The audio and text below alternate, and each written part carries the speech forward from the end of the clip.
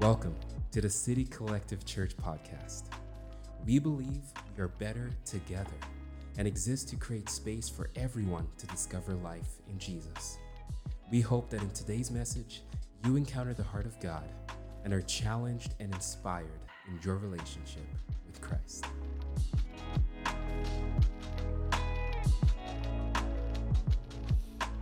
Good morning, City Collective Church. Thanks for being with us here at Church Online. If this is your first time tuning in with us, my name is Jason. I have the privilege of being the lead pastor here at City Collective. And if you've been tuning in for a while, if you've been keeping up with us in the midst of the last 18 months, you might notice that we're coming to you from a little bit of a different backdrop.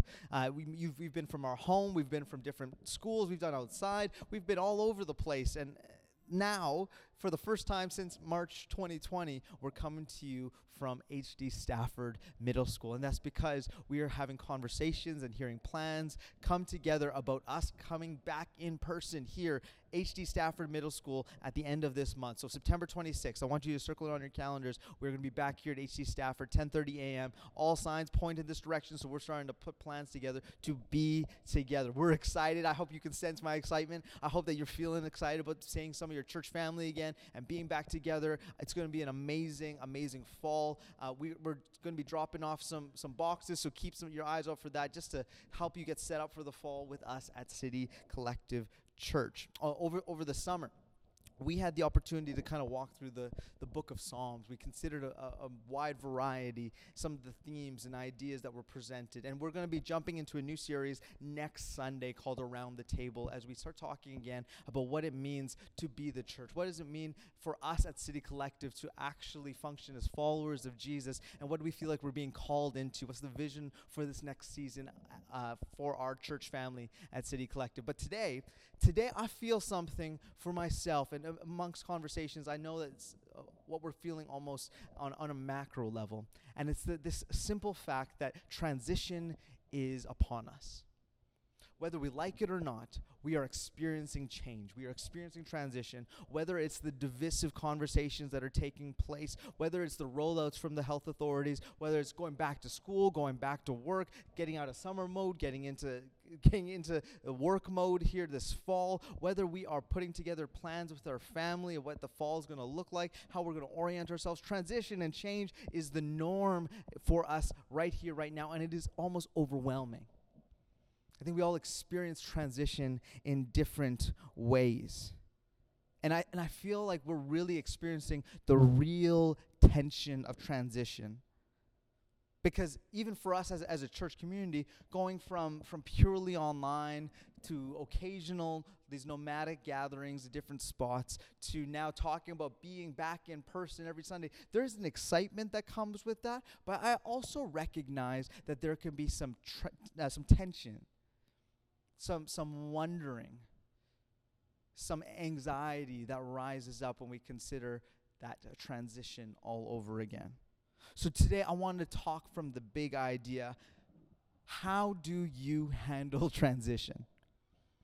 Do you do it well with a bit of mild concern? Do you do it with like instant jadedness, with a heavy optimism? What are the ways in which you feel and navigate through transition? Transition is all over us in every space, for our church, for us as individuals, for us as a culture. And fair for you to say, I don't like change, especially when you feel change is forced upon us.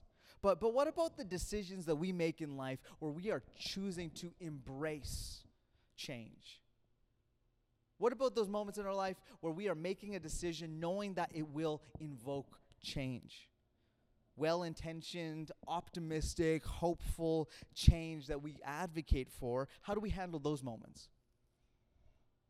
And this approach that we kind of come to, I even wonder for us in our spiritual formation, in our spiritual lives, where we make a decision at some point, for many of you, that I'm going to follow Jesus, and there is a change that takes place. But sometimes the change does not take us to the place that we expected our lives to go. I don't know how many conversations I've had with different people in the midst of their spiritual journey that they say, I have made a decision to follow Jesus, and I have discovered that it is not as easy as I thought it was going to be. That there is a tension in that transition that they were expecting to be completely absolved of simply because they were making a decision to follow Jesus. But that is not the invitation that Jesus gives us. He doesn't give us an invitation to convenience or to comfort. He gives it to us of one of sacrifice and surrender. So when that actually takes place, how do we respond, and how do we actually do what we intended to do in following Jesus? So this is a tension, I think, that we experience when we ask, how do we handle transition? And then we apply that to our spiritual journey and ask the question, what does it actually mean to follow Jesus? What does it actually mean to follow Jesus? And I want to start here in an unexpected turn of events in the life of Jesus and his disciples, that they come together and these individuals are confronted by this opportunity for transition, and they make a decision to follow him. And these disciples who followed him for approximately 3.5 years, that they do so, and they make themselves disciples in their following of the ways of Jesus, not just even in the person of Jesus. Now, if you're new to our church community, or you're not really sure what the word Christian even means, when it's broken down, it almost means a little Christ, or more specifically, it literally means to follow after Jesus. And the big idea around it being that we commit to Jesus and we become like Jesus as we consider the world as he did, as we think as he did, and as we act as he did. So Christianity, in its definition, really isn't all that complicated. To be a Christian is to follow Jesus. But to follow leads us to a place of transition. And it leads us to a place of change. And in turn, I would associate those two words with discomfort. I think you and we can be guilty of creating a caricature of Jesus and have a preset sequence of steps that lead us to him that are based around our own convenience and our own comfort. When in reality, spiritual formation is the journey of spiritual transformation. And transformation leads us directly into a place of tension in the midst of transition.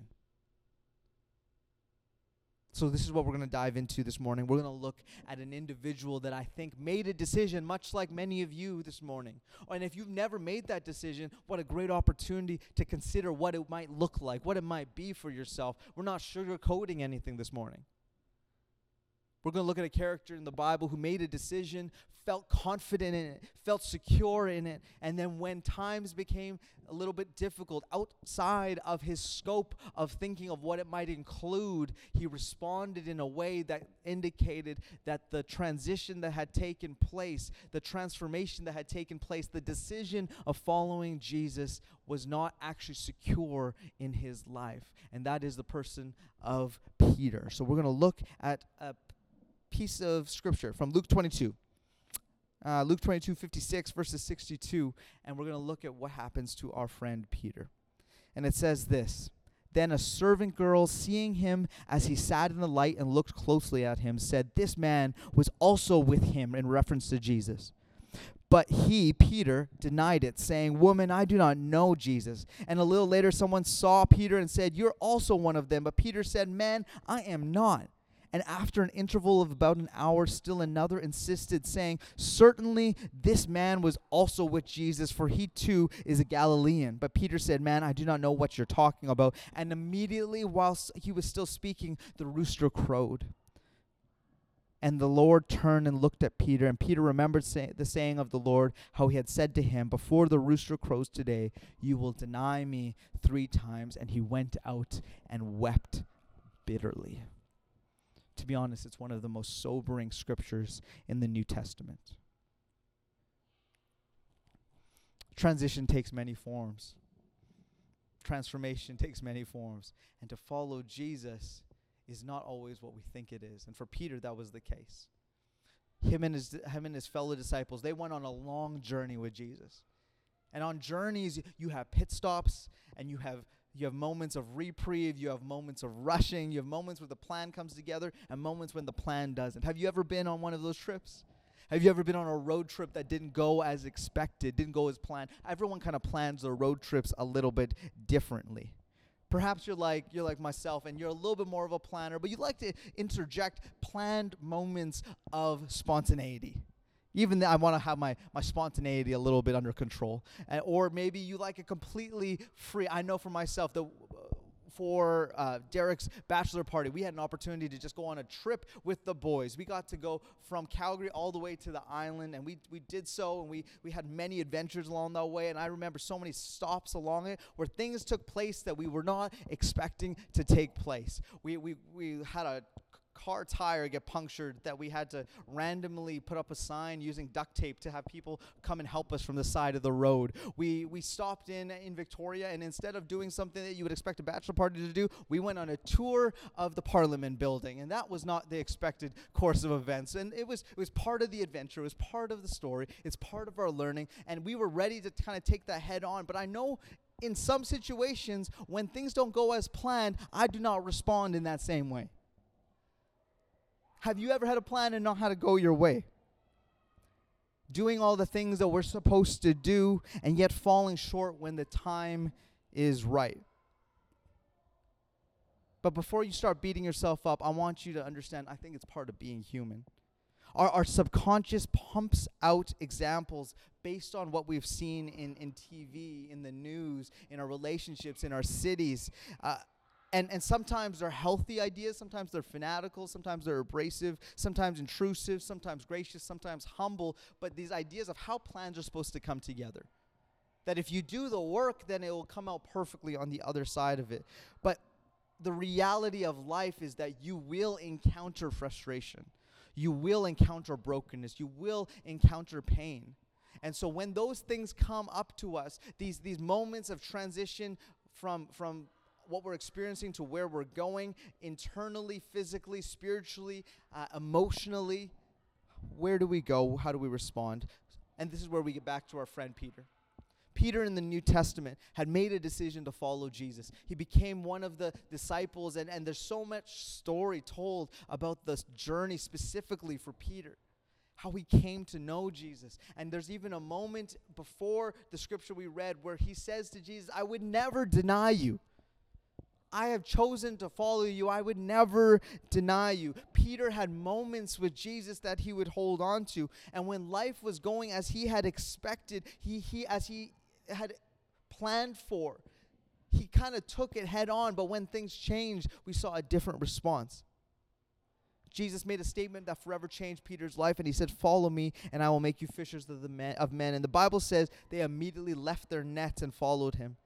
Peter left everything that he has. He doesn't seem to question the decision, and he begins to follow Jesus, not only in a physical sense, but in a commitment of his life. History has a lot to say about Peter. Many believe him to be one of the older of the group of disciples. He had a competitive flair. He was often quick to speak without thinking, and he lived his life with passion and desperately loved Jesus. He sees Jesus do miracles for people around him and people within his circle, within his life. Even for his mother-in-law in Luke 4, he saw the impossible take place on the Mount of Transfiguration. In Luke chapter 9, he steps out in faith and he walks on water in Matthew chapter 14. And it would seem that every step of his life, of his journey, was exactly what he had hoped for and dreamed of. And at every step, Jesus invites Peter to follow him. It's a clear invitation at every juncture. No wonder when Jesus was taken in the Garden of Gethsemane, Peter went all Liam Neeson on him and he cut off the servant's high priest's ear. This was a response of a man who'd made a decision. And this makes the scripture we read even more sobering. Because you had seen a man who had accomplished much in so many ways ultimately fail the tests when it mattered most. He denied Jesus when it got hard.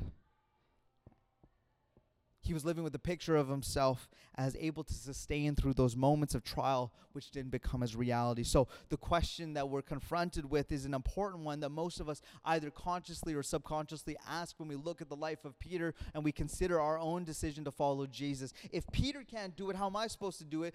And what stopped Peter from achieving his desired picture, his desired outcome? Now, before we look at what it is, I want to talk about what it isn't, because I think it's often easy to make grand spiritual formation indicators the reason why you fell short of following Jesus. Because when we look at Peter's life, Peter was literally following Jesus. You know what I'm talking about? It wasn't because he had an unhealthy devotional life that he falls short. The living word in Jesus, the word became flesh in front of him, was literally speaking life into him on a daily basis. What if I told you his devotional life was as good as it gets? It was quite healthy. What if I told you he had the kind of engagement with God that we long for? And he had experiences that confirmed his faith in relationship with God. He had the kind of engagement that transformed him from a fisherman to a fisher of men, as Jesus put it. That him and God had such an intimate relationship with one another. Because I know our approximations and our constructs of following Jesus, how we're called to pray more, how we're called to read more, how we're called to be with God more, to worship more passionately. And those things are not bad, but those things were not missed, leading to Peter denying Jesus.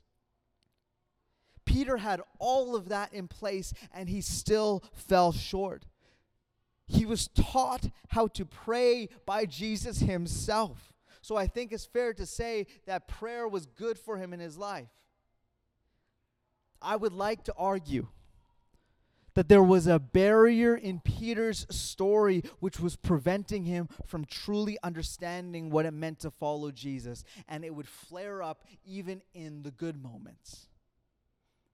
I think the character of Peter is prominent because it's so relevant and so real and so understandable in our human condition, because you and I, in so many moments, we think we have made a decision and we ignore the pieces within us that are preventing us from actually doing what we're saying we want to do, to follow Jesus. Peter understood that that statement can be full of ups and downs. It can be intimidating. It can feel unrealistic. But part of being Christian is sometimes the expectations that we place on ourselves. And somehow in our North American construct of church and Christianity, we can be more focused on what we do rather than why we do it. I think Peter was a doer, so he gets us. We can do all the right things that would correlate to following Jesus when the invitation seems to point to those actions being an outflow piece, a secondary piece to what God truly desires, and that is the restoration of our hearts. That perfection was never the intention. That being better than others was never the purpose. That living a successful life by society's standards was never the path. And this is the conclusion I see when I look at the life of Jesus and I look at the life of Peter, that the call to follow Jesus is not the pursuit of perfection. It's not the pursuit of happiness, but rather it is a life of complete surrender. And you would think to yourself, Peter looks like he surrendered it all, but in his responses, I think the heart that he was carrying had pride within it that was preventing him from actually completely giving of all of himself. He pridefully says to Jesus, I would never deny you. There's prideful moments where he seems to elevate himself to some degree amongst his fellow disciples. There is an element of pride that has seeped within his relationship of following Jesus that he has not identified. And it is preventing him from engaging what it means to actually go to a place of complete surrender. City Collective, I'm so grateful for so many of you that have made the decision to follow Jesus. That is an incredible decision to make. But part of our journey is to not just simply do what Jesus calls us to do, but hear what Jesus asks us to hear. And it's this constant invitation, will you follow me? Not based upon your own comfort and convenience. Will you follow me? Not just because you think you've got a plan that makes sense, but will you follow me in a space of complete surrender and asking ourselves, what do I have within me that is preventing me from living a life in complete surrender? It's a real and honest question. The call to follow Jesus is not the pursuit of perfection. It is not the pursuit of happiness. It is a life of complete surrender. And perhaps that might seem a little bit vague, but let me orient you to what that normally comes about as. Because we lean more towards partial surrender in our relationship with God often. I surrender my time and perhaps my Sundays, but my Fridays and my family, they belong to me. I can surrender a bit of my paycheck throughout the year, but the bonus I earned at Christmas, that belongs to me. And the thing is, partial surrender isn't surrender at all. It is a concession. Partial surrender is a concession, and we approach our decision to follow Jesus in the mentality of a negotiator instead of a follower. And we have good intentions, but surrender in the fullness of its word is hard. Because we cling to things in our life so tightly because of the value we place on them or the identity we find in them. And it might seem like we have, but we have to ask ourselves, where in my life am I actually not choosing surrender? I'm actually trying to negotiate a concession. Jesus is not in the business of simply making our life better or making us more moral. He's about making us well. He's about making us whole. Peter didn't have a problem with the scriptures, didn't have a problem with prayer, or even in his intimacy of his relationship with God, he had a problem with surrender. He had all the spiritual accessories that we assume we need to step into the fullness of God, but he also had an unidentified, unaddressed issue that he erroneously assumed his spirituality would address without intentionality. What is our unidentified, unaddressed issue that we believe our spirituality addresses and we ignore any sense of intentionality? What caused Peter to fall short in that moment is that he wasn't following Jesus correctly, but he wasn't doing it wholly. And we see this come to life in chapter 22 and in Matthew 26, verses 34 to 35, where Jesus, like I said, he warns them and he chooses to deny him. And he says that he would never and that he could never and that he would die for Jesus. And pride enters the equation with this idea that he would never deny Jesus. But this isn't the truth. But isn't this the truth about our ideas? That we carry them with so much pride. We carry these things with so much pride about ourselves, what we will do. And we have trouble letting go. Peter had trouble letting go of this picture in his mind of being the ultimate follower.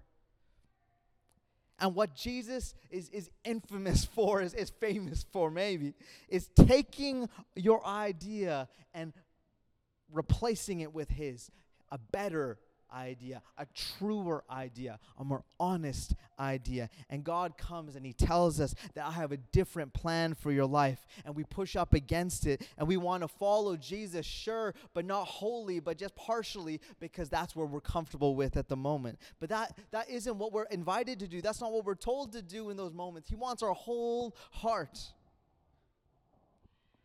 Because here's the thing, church, hear me. As we return to this next season of being in church community, I think we are very rightfully so being careful of where we're putting our time, where we're putting our energy, where we're giving of ourselves, because we know it's going to take some time to reacclimate to the normalcies and rhythms of our everyday lives. But let me invite you this morning that following Jesus is not a space of negotiating or concession. It means to be a follower. It means to give of all that we are. It means a life of complete surrender. So it's to actually place Jesus at the forefront of our decision making, not as the afterthought of our decision making.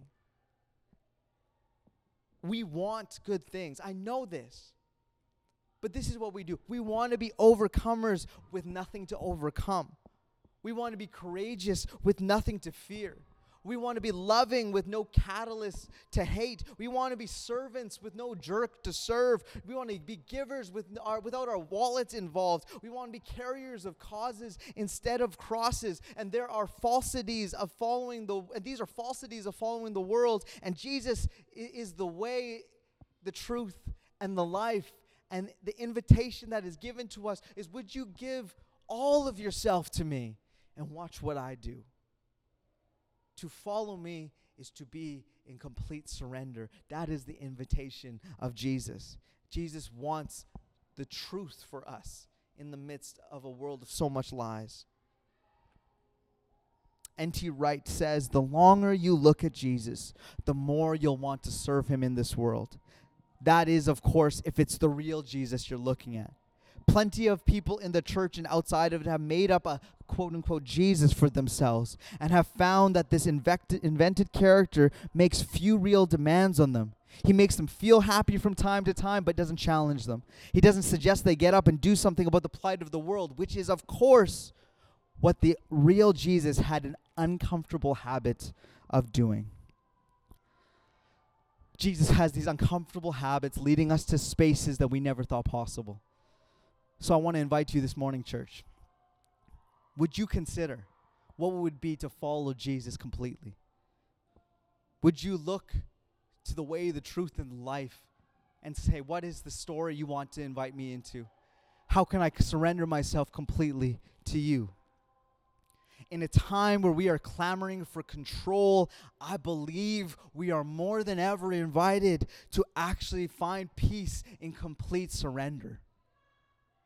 Complete surrender to the God who loves us. To follow after him each day. Each day we encounter new situations, have new interactions, new transitions. And we learn new things, and we have to surrender them afresh. If you're in the midst of transition, you know the best way to handle transition is actually to learn to surrender it over to the God who gives us the way, the truth, and the life. And that is to operate with love at the center, with Jesus at the forefront of our decisions. If you're in the midst of transition, don't clamor for control, but give over complete surrender to God. Make Jesus at the center of the transition, at the center of your storm. May your actions be founded in surrender instead of convenience or duty. Perhaps this is the first time. Perhaps you need to make a decision to follow Jesus this morning. Perhaps you're making a decision this morning that I'm not going to just decide in my heart to follow Jesus. I want to be a public declaration of baptism. Or maybe you just need to start afresh. I've walked away for so long and I need to go back to the source because I'm in the midst of the tension of transition and I don't remember what it looks like to live in complete surrender. Daily surrender, daily grace, daily renewal, daily new beginnings possible through the person that we call Jesus, the one that we know came to seek and save those who are lost. To follow Jesus is not the pursuit of perfection. It is a complete surrender in pursuit of real relationship. So regardless of where you find yourself this morning, know that Jesus gives each and every one of us every day this gentle invitation, come follow me. Surrender your life. Hold with open hands all that you feel is heavy and burdensome, and bring it to me and I will give you rest. And when we fall short, as Peter did, the story for Peter didn't end there. He discovered forgiveness. He discovered purpose. He discovered wholeness when he brought himself back to the person of Jesus. And he said, Father, forgive me. And he discovered forgiveness. And he turned his life back on the path, towards the path that Jesus had set before him. And he was part of changing the world. So let's begin today. A little step of surrender this morning. What do I need to let go of to actually live a life that follows Jesus? Let's pray. Heavenly Father, we give you thanks for the ways in which you shape us and you mold us, and for how you have guided us in this past season and what you have planned for us in the season to come.